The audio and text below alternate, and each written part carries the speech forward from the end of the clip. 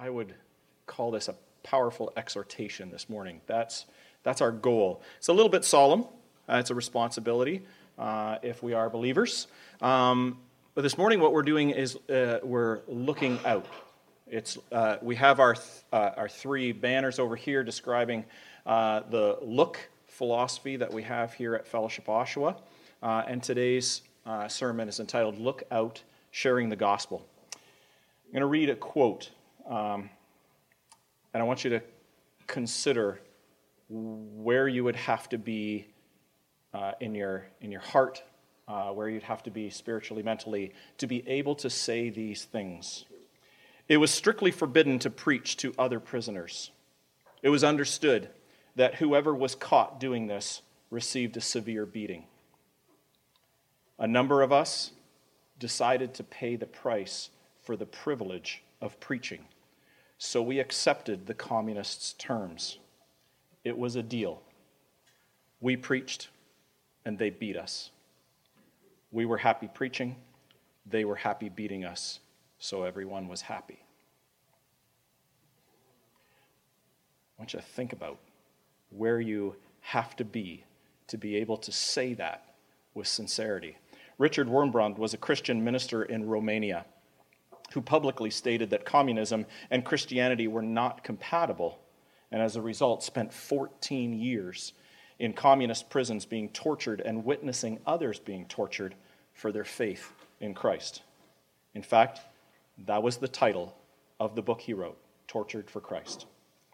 What motivates a man to such an extent that his passion for sharing the gospel with the lost would drive him to count the privilege as more than compensation for the beating he would receive at the hands of his captors? Over the past several weeks, we've been going through our Look series and how this shapes our lives and priorities here as a church in Oshawa. First, we considered looking up. Understanding the message of the gospel should cause us to respond in worship to God, to develop a consistent, intimate relationship with Him in prayer and meditation, as well as looking to Him for wisdom, for peace, and for strength. Then we discussed looking in, where we considered the importance of community. We recognized the value of discipleship, of unity within the church, of growth in our individual and our corporate lives together. And finally, we've been considering looking out. We consider the community all around us, the practical as well as the spiritual needs that exist for our neighbors, for our co-workers, for our friends and family. Today we're going to look specifically at our mandate to share the truth, beauty, and power of the gospel with those around us whom the Bible teaches are on their way to an eternity separate from God and suffering the punishment for their sin. So the first question that came to my mind was, why? Why share the gospel? We're going to take a look at Romans chapter 10. I would encourage you to follow along in a Bible. There are Bibles on the table. If you are using the Bibles on the table, then we're on page 551. Romans chapter 10, verses 8 to 14. And Paul is speaking here, writing to the believers in Rome, and he says,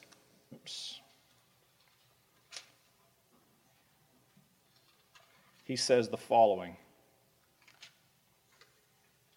In verse 8, he says, but what does it say? The word is near you, in your mouth and in your heart. That is, the word of faith that we proclaim.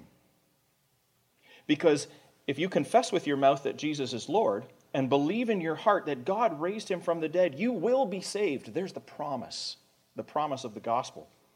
For with the heart one believes and is justified, and with the mouth one confesses and is saved.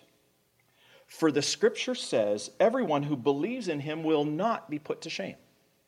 So there's an important passage that Paul references. Everyone who believes in him will not be put to shame. For there is no distinction between Jew and Greek, for the same Lord is Lord of all, bestowing his riches on all who call on him. And here's a second reference he makes. For everyone who calls on the name of the Lord will be saved. These are Old Testament passages that he brings to light. But then he throws the believers this. He says, how then will they call on him? That passage we just read. How will they do that? How will they call on him in whom they have not believed? And previously, talking about everyone who believes, how are they to believe in him of whom they have never heard?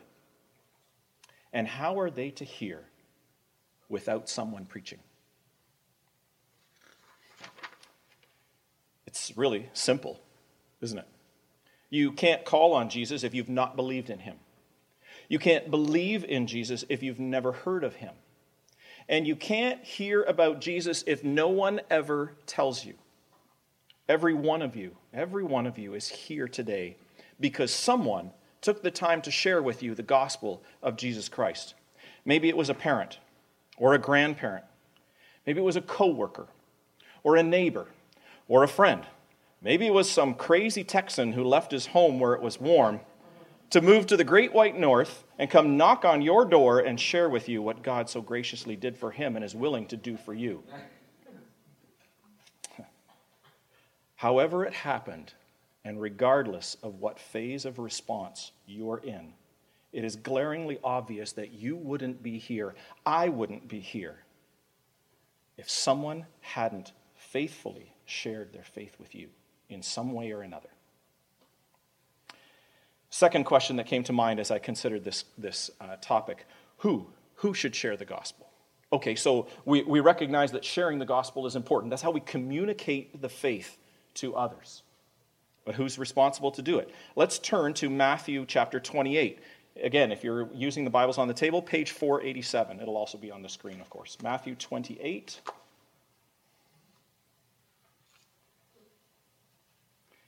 And again, I would encourage you, if you have a Bible of your own, to follow along, because what it does is it makes you more comfortable and more proficient working your way through the Scripture, becoming familiar with where these passages are.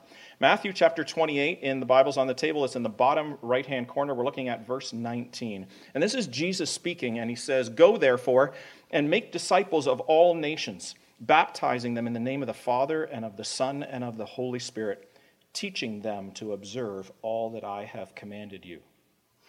And the promise with that, and behold, I am with you always to the end of the age."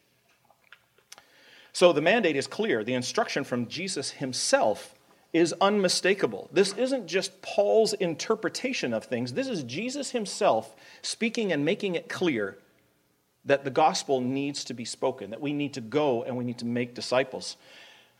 But the question then becomes, to whom was he speaking? Was it to men with the gift of evangelism? Sometimes that's an easy one, isn't it? Oh, I don't have the gift of evangelism, so I'll just keep quiet. Was it to those who are teachers and preachers? No. Let's look back at verse 16. Verse 16 starts off, "Now the disciples went to Galilee, to the mountain to which Jesus had directed them," etc., etc., etc., "and Jesus came and said to them." So who's the them? It was the disciples. So the question is this. You have to understand that at this point, the gifts, the spiritual gifts had not yet been defined. We've been talking about those in previous weeks. Those didn't come about till later, right? They hadn't even been distributed, right? That came later at Pentecost. So looking back at verse 16, when we see the disciples went to Galilee and Jesus said to them, Jesus was speaking to his disciples. Are you a disciple of Jesus? If you're a disciple, a follower. Remember, a disciple really comes from the same root word as discipline. So you're a trainee, if you will. All right? And at that time in history, teachers in general, I'm a teacher, but I don't go live in my students' houses, and they don't come and live in mine either. That would be kind of awkward all around. But at that time, only the rich had the opportunity to be taught by a teacher. And so quite often, you would have people like Aristotle, Pythagoras, Plato, Jewish rabbis, and these young people would be connected to them, and there would usually be a financial cost involved, and sometimes that teacher would live in the home of the student, and sometimes the students would live in the home of the teacher, but they would follow that teacher around and learn from them, and they would train under them. They would discipline themselves according to the instruction of the teacher. So a disciple is one who trains under a teacher, and that's exactly what we are. And our teacher is Jesus. And the Word of God teaches us, and the Holy Spirit speaks into us and teaches us and trains us how to become more Christ-like, not in our own strength, but in his. So if you are a disciple of Jesus, then he's speaking to you. And that may make some of you uncomfortable. It makes me uncomfortable. I'll be completely honest with you. It does. It's not complicated to figure out. It's just that we're uncomfortable with it, so we try to justify it away. And I've been there and I've done that. But our reluctance or even refusal to share the gospel with those around us, whether it's in our neighborhood, our workplace, or whatever sphere of influence we're placed in, it means that we're okay with the possibility that the person beside us could face an eternity in hell simply because we were afraid to be uncomfortable. That's really it. If we're going to be honest with ourselves, that's it. We're okay to just let them go. We're somehow going to shift the responsibility off our shoulders. They're sinners, right? Hello, so are we. We were sinners too. And someone stepped out of their comfort zone and shared with us out of a love for us and for the Savior. What if Jesus had desired comfort and glory more than our redemption and salvation? Where would we be then? Our ultimate example is Jesus himself, who left heaven and said, no, this is okay. What does the scripture say? Who for the joy set before him endured the cross, despising the shame. He said, that's okay. This is worth it. You are worth it. I will go to that cross because the joy of the possibility of having you as mine is worth it. That's what was done for us. This is incredibly serious, my friends. Sharing the gospel is not optional. God has a heart for the lost, and if we are unwilling to share the gospel with the lost all around us, then maybe we really aren't children of God. Maybe we need to question the reality of our own salvation. Where's our heart at? Do we have a heart like Jesus? Because if we do, his heart was for the lost, and ours needs to match that. Now, I'm not saying that we can't be in a position where we start to learn these things and that we grow into this, but you have to take a step. As a young person in my late teens, I was caught up with the question of, what is God's will for my life? We wrestle with these things, and it's fairly common. Lots of young people do that. Where would I go to university? What would I study? What career path should I follow? Who would I marry?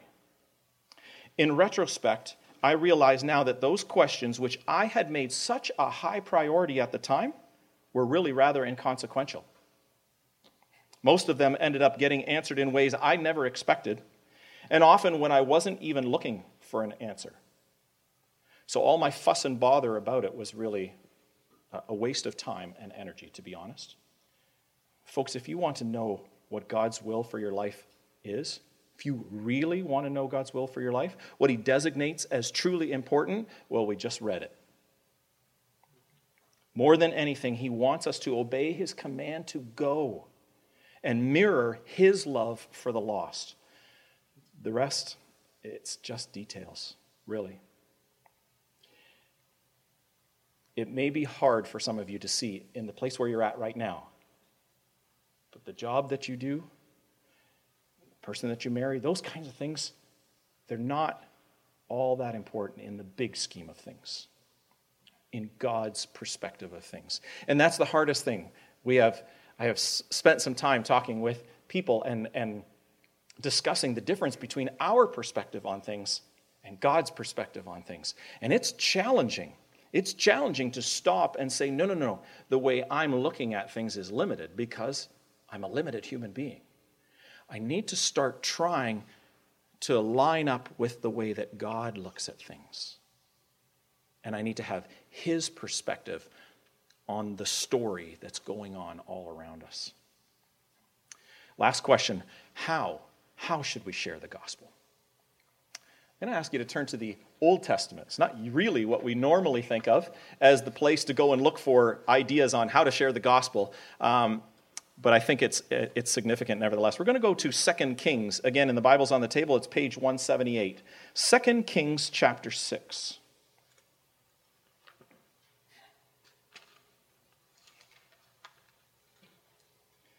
This was a terrible time in the nation of Israel. The nation of Israel was at this point divided. It had been one nation, and now it was broken apart. And so there was a bunch of the tribes that were together as, I think they were called the nation of Judah, and then the other was the nation of Israel.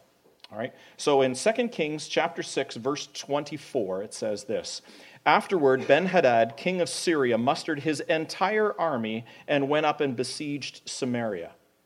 Samaria was the capital of the nation of Israel at that time. And there was a great famine in Samaria, a walled city, as they besieged it until a donkey's head, and a donkey was an unclean animal. You have to understand that. A donkey's head was sold for 80 shekels of silver, and the fourth part of a cab of dove's dung for 5 shekels of silver. Now, I don't know how much a cab is. I don't know how much a fourth of a cab is. All I know is somebody was paying 5 shekels of silver for dove poop. That gives you an indication of how bad it was. All right? We kind of chuckle about it a little bit, but the reality is it was terrible conditions. So much so, actually I'm getting ahead of myself, sorry. The nation of Israel was in quite a pickle. The powerful king of Syria had brought his entire army. Now there had been forays before, and he had sent portions of his army, but this time he meant business, and he sent his entire army, and he was one of the superpowers of the world at that time, Ben-Hadad. And he had surrounded the entire walled city of Samaria, and there was no going out and there was no coming in. This was often a problem, and if you could find a place, when you were establishing cities, you tried to find a place maybe where there was a spring, and you built your city around that because at least you had your own supply of water. Otherwise, a siege lasted very short, because there was no water inside. People just gave up, because without water, you're in serious trouble. All right? But now, the food had all been eaten up. And Jehoram, the king of Israel, was actually inside the city. So this was even more serious, right? If we can shut this place down and we can get the king, we've got the nation. It's over. That's Ben-Hadad's whole ploy here. It got so bad that the next verses describe a dispute where one woman had boiled her infant son so that she and another woman could eat him. And now the second woman was refusing to do that for the two of them. And so this first woman calls out to the king for justice. Can you imagine how terrible things have to be that this somehow sounds like a solution to the problem? And this woman isn't even seeming to be really upset about the whole issue of the children. She's talking to the king about how unfair it is that this woman isn't doing her part. And the king is just broken over the sad state of affairs of his people, and he feels so helpless in this situation. Then Elisha the prophet declares that the Lord would rescue his people the next day in a miraculous way. In fact, he says the next day, stuff's going to be, on sale, like Walmart, bread, going to be no problem. Food, no problem. It's going to be back to normal prices tomorrow. And in fact, one of the officers goes, that'll never happen in a million years. And Elisha actually tells that officer, you'll see it. You'll just never get to benefit from it because you doubted the word of the Lord. So let's continue reading over in chapter 7. We're going to start at verse 3. There were 4 men who were lepers at the entrance to the gate. And they said to one another, why are we sitting here until we die? This is pointless. If we say, let's enter the city, well, the famine's in the city and we're going to die there. And if we sit here, we'll die also. Come on, let's go over to the camp of the Syrians. If they spare our lives, we shall live. And if they kill us, well, the worst that can happen is that we're going to die. We're going to die anyway. So we've got nothing to lose, is what they're saying. Let's go. Let's see if we can find some mercy with the Syrians and maybe we can get some food.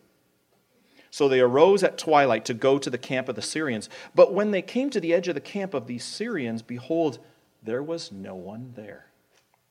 For the Lord had made the army of the Syrians hear the sound of chariots and of horses, the sound of a great army, so that they all said to one another, the king of Israel has hired against us the kings of the Hittites and the kings of Egypt to come against us. So they fled away in the twilight and abandoned their tents, their horses, their donkeys, leaving the camp as it was, and they fled for their lives. And when these lepers came to the edge of the camp, they went into a tent and they ate and they drank and they carried off silver and gold and clothing and they went and buried it. Oh, this is great, right? They've scored big time. And then they came back and entered another tent and carried off things from it as well and went and hid them. It's like, woohoo, right? And then they said to one another, we're not doing right. This isn't good. This day is a day of good news. If we are silent and wait until the morning light, punishment will overtake us for sure. Now therefore come, let us go and tell the king's household. We're going to stop there. That's sufficient. I love how the lepers were convicted in their hearts about the fact that they were enjoying this amazing blessing. It was like party time with the biggest feast you could imagine. All the food, and there's only 4 of them. Right? And this was a massive army, so there was probably quite a supply train that had come along with it. And all of a sudden they realize, we are doing this, and our friends, our family, our neighbors, our countrymen are living in fear and hunger. As far as they know, the army's still out here. As far as they know, there's going to be nothing to eat, and they're either going to die or they're going to have to give up. It is wrong for us to be enjoying this blessing and not including them in it. So they were moved to go and tell the people the good news. Friends, we are those lepers. We have been blessed beyond measure. We have been shown a love far greater than we could ever deserve. The love of our Father God, who is willing to give his Son to redeem us. And he longs for our friends, our family, our neighbors, our countrymen to hear the same good news of the gospel. He longs to redeem them and set them free, to satisfy their hunger, their internal hunger, to remove their fear and give them rest and peace. That's his heart. And he chooses to do so through us, through you and through me. How can we possibly hold back from telling them for the sake of our fear or discomfort? Where is our heart like Jesus? As a child, I learned a song, and it talked about being a light. And there's a little refrain, you in your small corner and I in mine. It doesn't matter if we are big and influential. Most of us aren't. We live quiet little lives in our neighborhoods, and we work with some people, and we interact with some people at the grocery store or wherever it is. That's not the point, because the work isn't ours either. God isn't calling us to save people. We can't. We are incapable of doing that. That is the Holy Spirit's work. God calls us to be faithful. That's it. Be faithful and share the good news with those around you. Love them. This is not checked it off on my checklist for the week. Yes, I'm a good Christian. I shared the gospel today. That is not what it's all about. Not at all. This is a perspective where in our hearts we recognize we don't do right by keeping this to ourselves. Our people, the ones in our sphere of influence, they are in fear and in hunger spiritually. They need the gospel, and we have it. Martin Luther said, we are all mere beggars, telling other beggars where we found bread. I'm sure he was referencing this story. How do we share the gospel? We share it with humility and compassion, driven by a heart of love. We don't go out there telling them this because we're so good and we got it, and you could be good like me. It's not like that at all. We have to really consider ourselves as beggars too, so unworthy of the gospel, but nevertheless recipients of it. Why? Not because of us, because of God's great grace that he demonstrated in Jesus Christ. We are just beggars after all, with no resources of our own. It's only through the exceeding riches of God's grace in kindness toward us, as it says in Ephesians chapter 2, that we have received this great salvation. We must passionately believe that need. We must passionately believe that this salvation we have is great and glorious, and we must passionately love the lost that need to hear about it as we delight to obey the one who loved us enough to die to purchase it for us. Think about Richard Wurmbrand, whose quote I started with, that he counted the cost and said, we decided that it was worth it to pay the price for the privilege of preaching. And so we accepted their terms. Will you accept the terms? Will you go for it regardless of the cost? Because of the great privilege that God has given you, He has called you in your small corner to be His mouth, His hands, His feet, speaking the message of peace and salvation to the people that you interact with. Let's just close in prayer. Father, as we stand here or sit here, and as we think about the lyrics of the songs that we sung to begin with, as we've considered your greatness and the incredible grace that's been poured out on us, how undeserving we are, and as we have come to understand your love for us, a love that was willing to give your Son, and that your Son loved us enough to go all the way to that wretched cross, to be hung between heaven and earth, to be nailed to that place, to be scorned and spurned and spit on and beaten, and to suffer the punishment from a holy God for us. For us. As perhaps we stood there too and continued to spit on him, he loved us nevertheless. We think of his words, Father, forgive them, for they do not know what they are doing. That was his heart toward us, a heart of compassion. May we have a heart like yours, Father.